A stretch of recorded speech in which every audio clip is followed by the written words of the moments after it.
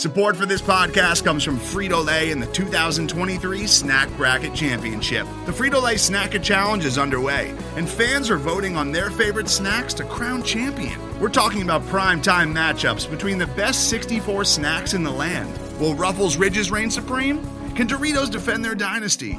Or will Smart Food use their smarts for a surprise upset? Only you can decide.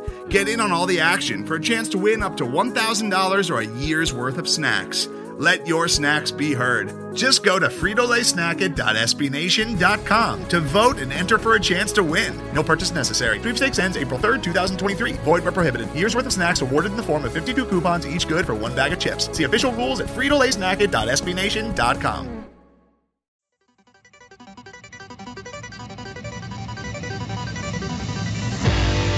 You are now listening to the Pat's Pulpit Podcast.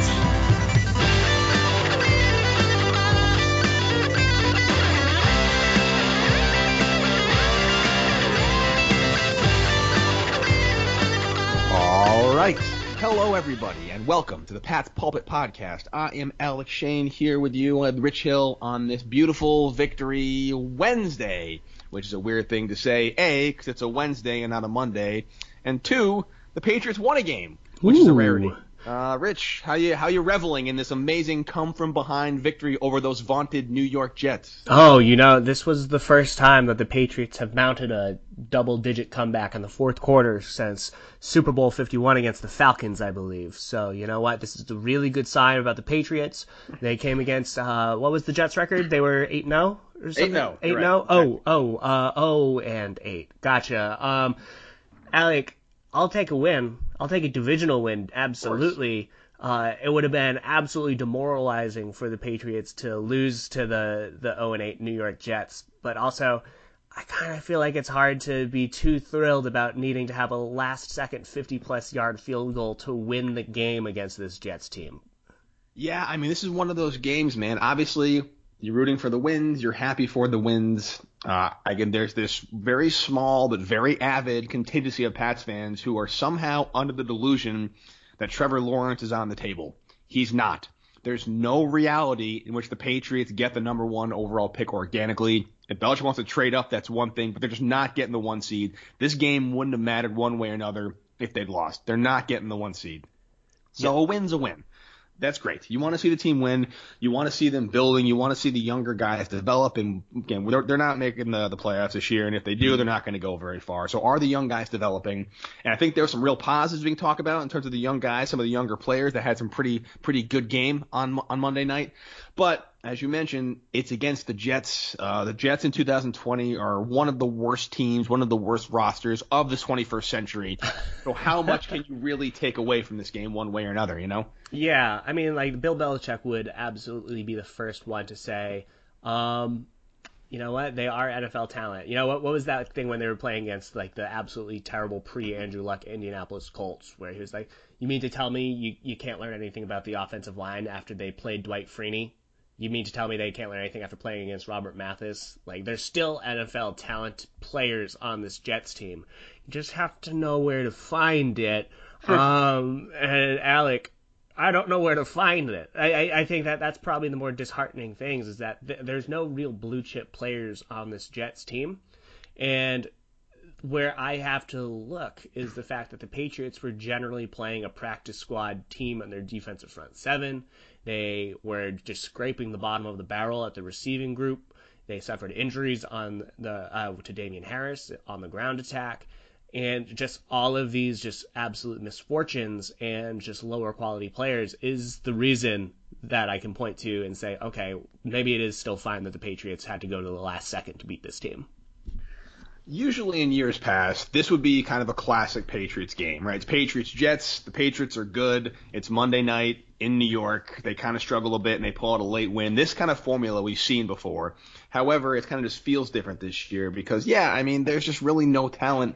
I mean, I feel like every single skill position, say for quarterback, they're out, their best player at every single level of the field. Or they lost their best player throughout the course of the game, one way or another. And because of that lack of talent, it's tough to really, really gauge. But then again, I feel like every single team in the league is missing their best player in some capacity because this is just a weird year. And maybe we should start with the defense, because I feel like the defense is maybe one of the areas where people are a little upset today, thinking about how this secondary, the strength of the team, even without Stephon Gilmore, that matched up, in my opinion, on paper, leaps and bounds better than the Jets receiving core, still managed to get gashed for these deep plays, these classic Joe Flacco right sideline bombs for pass interference, and these late touchdowns. It just seems that there was some scenarios where the Jets offense were able to move the ball much more efficiently than they probably should have, and it has some people concerned. Are you concerned at all, Rich? Just kind of one of those games? It's a mix of two things in my mind. Yeah, it's definitely one of those games. Like the Jamison Crowder touchdown, you just have to tip your cap, because no matter who was lining up on the Patriots defense, that was an incredible throw and catch. That was one that, it was like Eli Manning in the Super Bowl, where you're just like, man, fine, you can have that play. So there was definitely elements of that. There were also elements of come on, man, with the ref, where that Jason McCourty pass interference call right before the half that set them up for that touchdown. Also, just like, that was just a terrible call. There's a lot of just really weird whistles, with that one being the most glaring. And then, honestly, it's about complementary football. The fact that the Patriots were playing their practice squatters in their defensive front seven. Terez Hall was their starting linebacker, and he was coming off the practice squad. Never a really great sign when that happens. Nick Thurman played half the snaps on that defensive line. Tashawn Bauer played a quarter of those snaps. It's not a great indicator of, okay, the Patriots aren't having Lawrence Guy. They don't have Dwan Bentley, even though he hasn't been stellar this year. And yeah, sure, they didn't have Stephon Gilmore in the top level. But all of those little shufflings of qualities of players just dropping, one player down the depth chart meant that, okay, the Jets would have success doing their stretch runs to the outside because the Patriots just simply didn't have the talent to defend it. And also, you know what, on those passing plays, they just didn't have the talent on their defensive front seven to generate the reliable pressure on Joe Flacco, or the quick enough pressure in order to make it easier for the secondary. And that's just how it happens. And hopefully, Lawrence Guy is able to come back, Dwan Bentley is able to come back, and that'll just kind of shore up this defense. Especially because, as you said, Joe Flacco just kind of has some magic against this Patriots team, and hopefully they won't see him again. Seriously, and if I never see Joe Flacco again, it'll be too soon. Good for him. Some players just kind of have that edge over the Patriots, and Joe Flacco has it. But you brought up Terez Hall, and I'm glad you did, Rich, because literally up until about 10 minutes before game time, I had no clue who this guy was. I tried to look him up. There's no Wikipedia page on him. He's like a mystery player. And I get calling him up due to lack of depth, but I couldn't quite figure out why they decided to start him over their second-round draft pick, who everyone is very high on, in Josh Uche. What do you think the logic was there? Is this because Terez Hall's been in the league for an extra year, and that somehow magically gives him like more starting experience in an NFL game? Or is it game plan specific? What do you think the thought process was? If you had to kind of go inside Bill Belichick's head and say, I'm not going to start our young, talented linebacker, give him some in-game reps, give him a great opportunity to make some strides forward for next year and beyond. I'm going to start this practice squatter and see what he does. Yeah, honestly, it is just about NFL experience, right? And I think that the Patriots tried to find ways to alleviate the need for linebackers. Dietrich Wise, John Simon, and Chase Winovich all played between 2/3 and 3/4 of the snaps. So the Patriots tried to really have an edge-heavy defensive front, but someone had to play linebacker. And in Bill Belichick's mind, Terez Hall has more NFL experience than Josh Uche. And I think when you look at, Uche's been hurt all year. How much has he been able to practice? How much is he able to run the defense? They had to rely on Hall because, they're going to be in the center of that defense. And even if he has lesser upside, even if he has lesser ability, maybe for this specific week, while Uche is still learning how to play in the NFL, Hall made more sense. And Hall was fine. He was not great by any means, but he was solid. He had some areas where he could be better with, his closing speed, his ability to diagnose where the runs and the plays are going, but he was okay. And that's like all you can ask for from a practice squad elevation who played serious snaps for this defense. And so, if they had to rely on Hall again in the future, I think they would be fine with it. And, kudos to him for taking that opportunity and running with it. But I think that it's mostly about Uche just not having that NFL experience and not having that comfortability and fluency in the playbook. Yeah, I think he was fine. Again, I think he played probably as well as he could have. He's just not an elite NFL talent. So he's been a practice squad guy his entire career thus far. And when you get the call, you play and you do your best. So good for him. I just thought it was a little odd that they're not using this chance to give these guys meaningful reps. I feel like we're all looking for, as we look towards 2021 and beyond, what this young core is going to be able to do. And the more in-game reps they can all get together, the better off they're all going to be. Overall, though, look, I mean, other than the kind of some fluky plays, defense played okay, given the talent level on the field, given the lack of talent on the field. I'm not overly concerned with that. Like you mentioned, a bogus pass interference call and a great throw. Those things happen. There was a touchdown where J.C. Jackson just slipped. Those things happen. I like the fact that there was finally a game where the opposing offense didn't generate 200 yards on the ground, which was nice. I do think the stretch runs are still a huge problem, Rich, and I don't know, again, at week 10 coming into the season, if a team has a solid running back with a good zone blocking scheme, I don't think there's a scenario where this Patriots can game plan around it, and that's going to be a big problem. Oh, absolutely. I mean, especially when, we've talked about the Patriots aren't competing this year by any means. But also, if you're looking at the ground games of all of the top teams in the AFC, you're looking at the Steelers, you're looking at the Ravens, you're looking at the Chiefs, the Bills. All of these teams have outstanding rushing attacks. The Titans as well, and if they can get their heads together. And so they all have rushing attacks that maybe they don't necessarily rely on the stretch zone run, but they also just have the running back talent just to run wild over this Patriots defensive front seven, unless there are players that emerge, and I just don't think that we can count on it at this point in time. So, yeah, that is going to be a glaring issue for New England, and I expect them to invest heavily in players next offseason to help shore up that defensive front seven because, stopping the pass is obviously more important than being able to stop the run from a statistical standpoint. But so long as teams are, if they get a lead on this Patriots team and this offense cannot kind of recover, they just don't have the ability to play from behind unless it's against the winless New York Jets, then the other team can just get a couple score lead and then just run the ball for the rest of the game, and that's definitely going to be an issue. It is. However, one team you didn't mention with a strong rushing attack in the AFC is the Patriots, Rich. Oh. I think this team's a good rushing team. I think Damian Harris, who was a little banged up, he took a pretty hard hit toward the end of the game. I haven't heard anything to the contrary that says he won't be okay. I think he's a legit running back. I think Rex Burkhead is having a fantastic year. He may be one of the more underrated players of 2020 in terms of what he's able to bring to the team as a runner and a passer.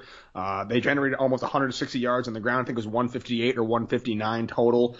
And they did come from behind, Rich. They came from behind. They erased a 10-point lead. A 10-point lead to 10-point lead, no matter who has it.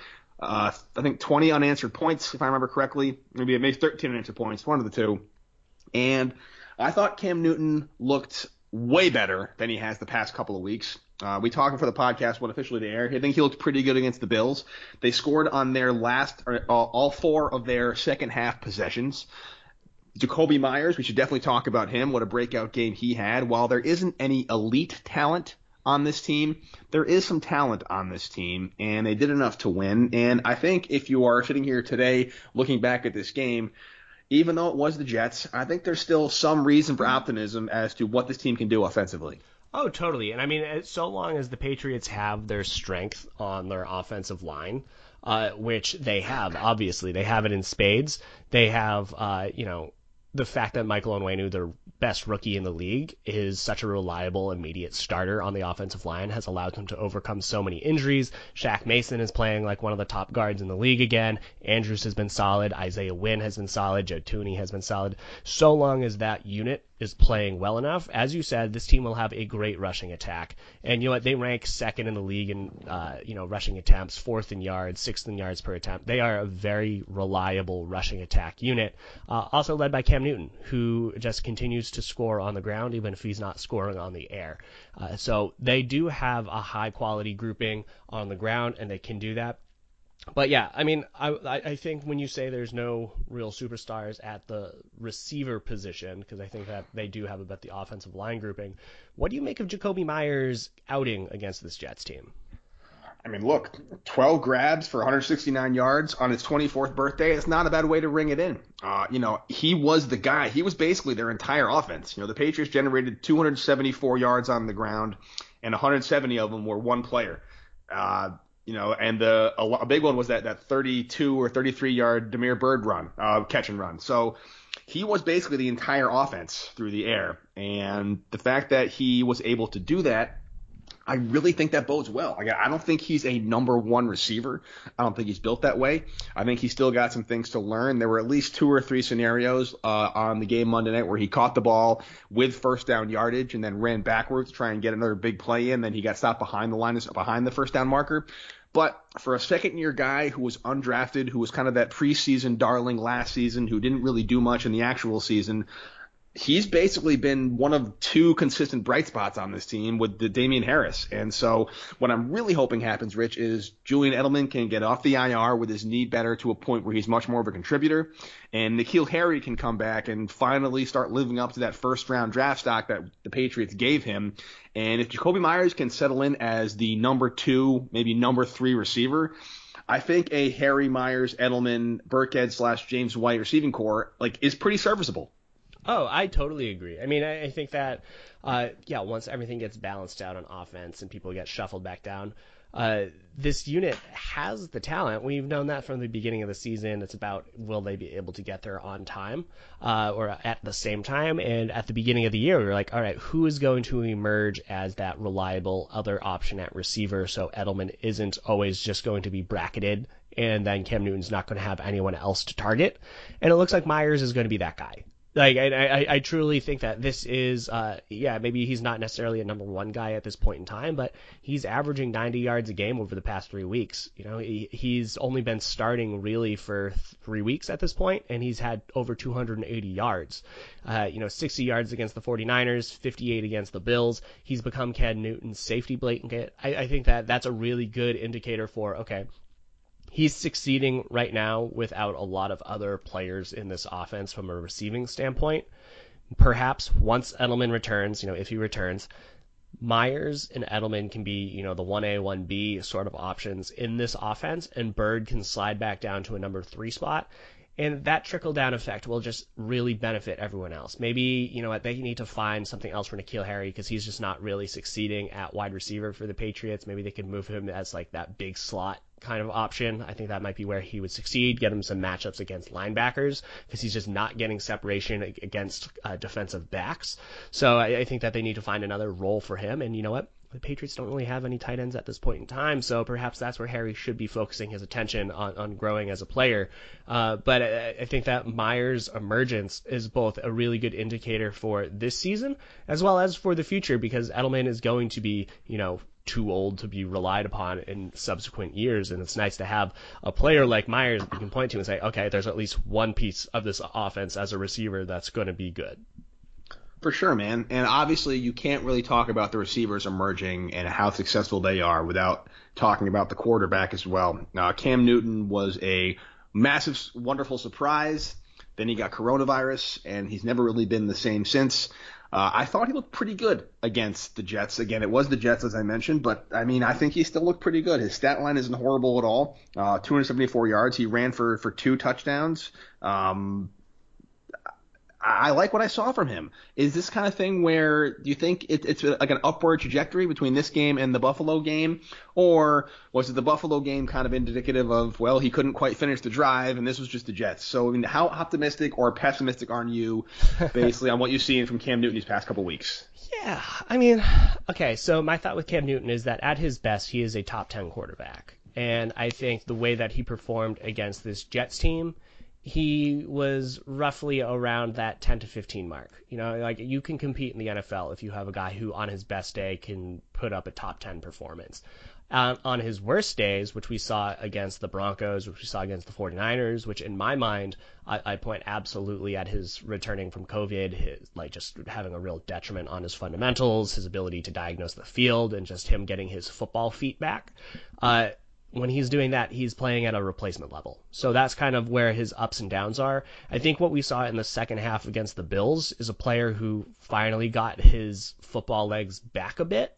I don't know if necessarily he is going to be that consistent top 10 quarterback that we were hoping for at the beginning of the year.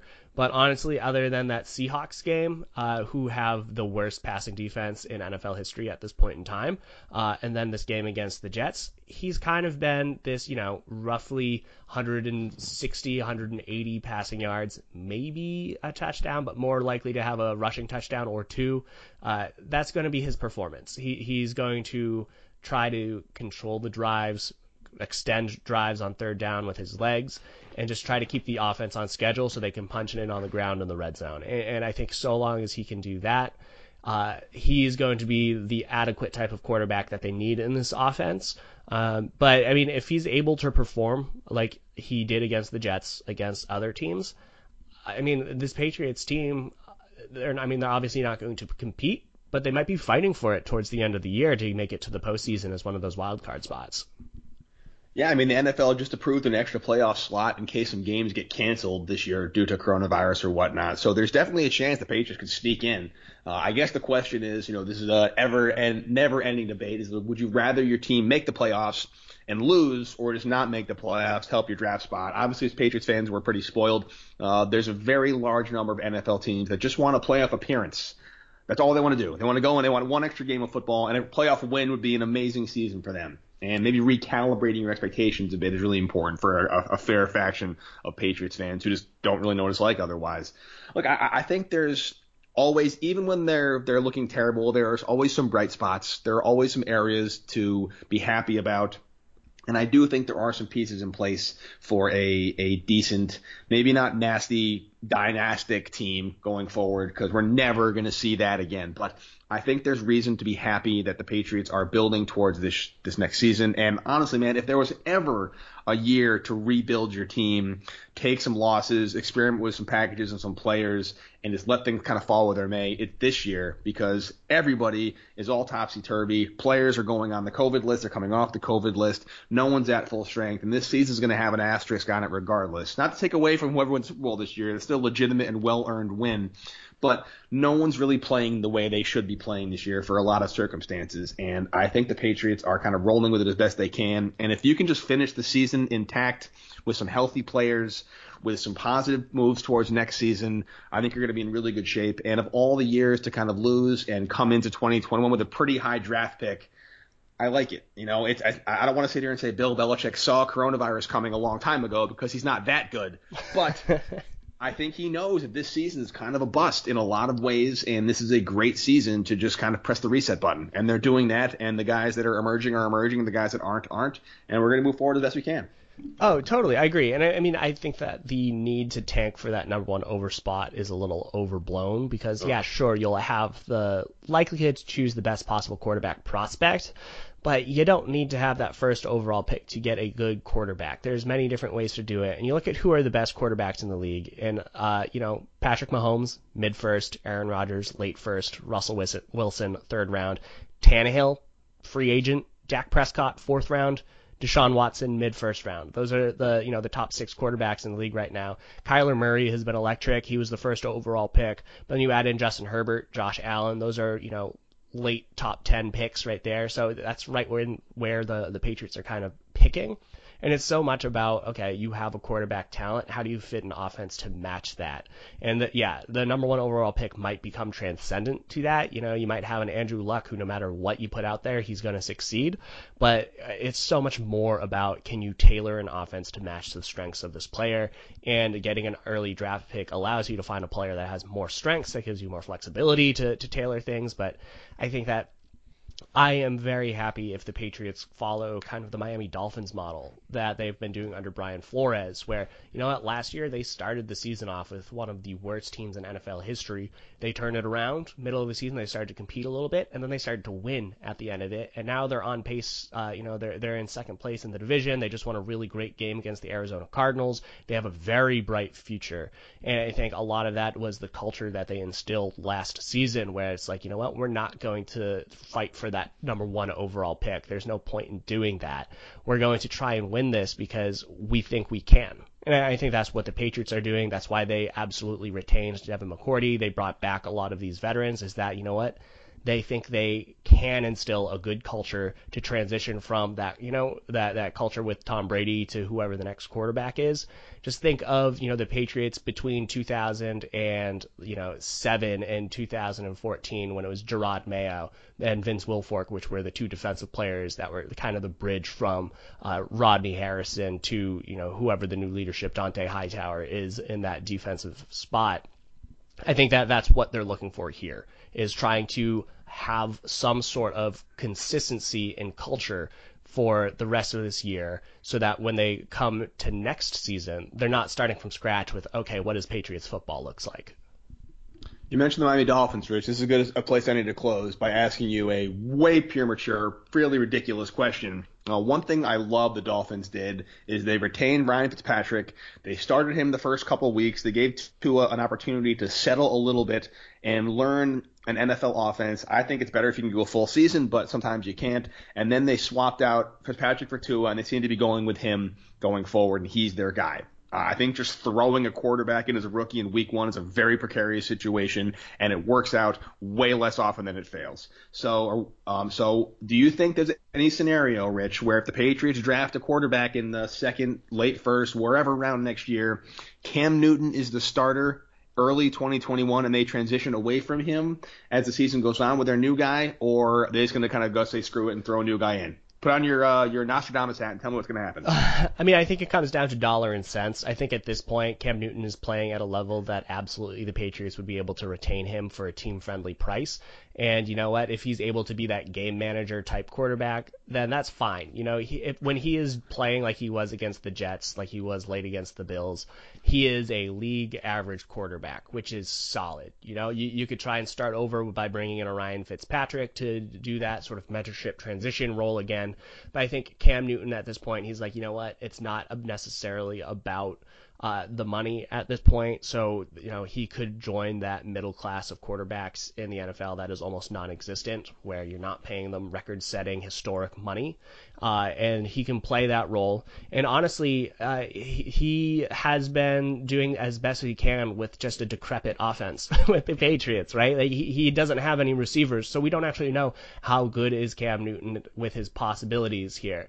And so give him another full, real off season with the Patriots. He was a late season signing. Get a full off season with the Patriots. Get some actual skill players around him. Because the Patriots will have the most cap space in the league, so they can give him some talent. And, draft a quarterback early on so you're prepared in case Cam Newton has shown that, this is actually the best you're going to get. But I think that you give Cam Newton every opportunity to win and retain that starting job to hold off his replacement, but you just try to get as much talent as you can in the building. So, I think that it would make sense for the Patriots to retain Cam Newton. It would make sense for them to draft a quarterback early, and it would make sense to allow them to both compete where, Bill Belichick has no problem turning the keys over to a young player if he's outplaying his former number 1 overall pick. So I think that is where the Patriots would go, and Cam Newton knows that. He knows that he will get benched if someone behind him is playing better, and that's just not the case this season. But you know what? Next year, why not? Now you've got me thinking there's a chance the Patriots draft a quarterback and bring in Ryan Fitzpatrick for a couple of weeks. So now I'm going to spend the entire rest of this season and all of the offseason waiting for Fitzpatrick to come to the Patriots to make an entire AFC East tour complete. So thanks a lot for that. You're welcome.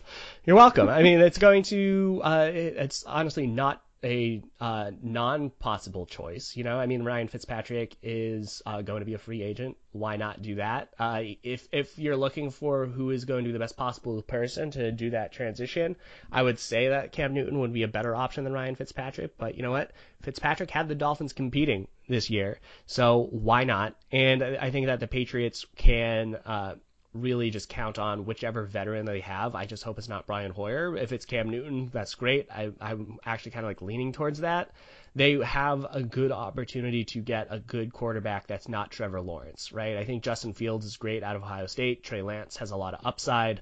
You have some other good quarterback prospects that might be available in the late first, early second round. And I think that there might be some surprise quarterbacks that show up in free agency that might be worth kicking the tires on and maybe hope to have a Ryan Tannehill-esque revival in New England. Man, would that be sweet. Well, the good news is another very winnable game coming up on Sunday night against the hapless Baltimore Ravens. So even though the Patriots looked great against the Jets, we'll be able to see them dominate the Ravens yet again this Sunday night because those two teams are pretty equal in skill level. So we'll know a lot more on Monday morning. Oh, yeah, totally. And we'll have a lot to break down heading into that week. The Patriots, they're kind of in a do-or-die sort of situation for the rest of the season at this point. They are a couple of games back at 3-5. They've lost their game to the Broncos, so the Broncos have that tiebreaker. But you have the Raiders, the Dolphins, the Browns, and the Colts all sitting at 5-3. So the Patriots will have to really play well for the rest of the year to even consider getting one of those last playoff spots. This game against the Ravens is going to be no walk in the park. The Ravens are 6-2. They've been very competitive this year, even though Lamar Jackson is not playing at his MVP level. They've just lost to the Chiefs and the Steelers, who are, Team 1, Team 1B for best teams in the AFC. So they are still a very talented squad. Patriots are going to have their hands full, and we're going to break that down later in the week. Alec, do you have any final thoughts, though, on this Week 9 of the NFL season? I never thought I'd hear myself say this, but it's good to finally get a win. Oof. Well, that's absolutely true. And until next time, Alec, you have a good one. You too, buddy. See ya. Later, man.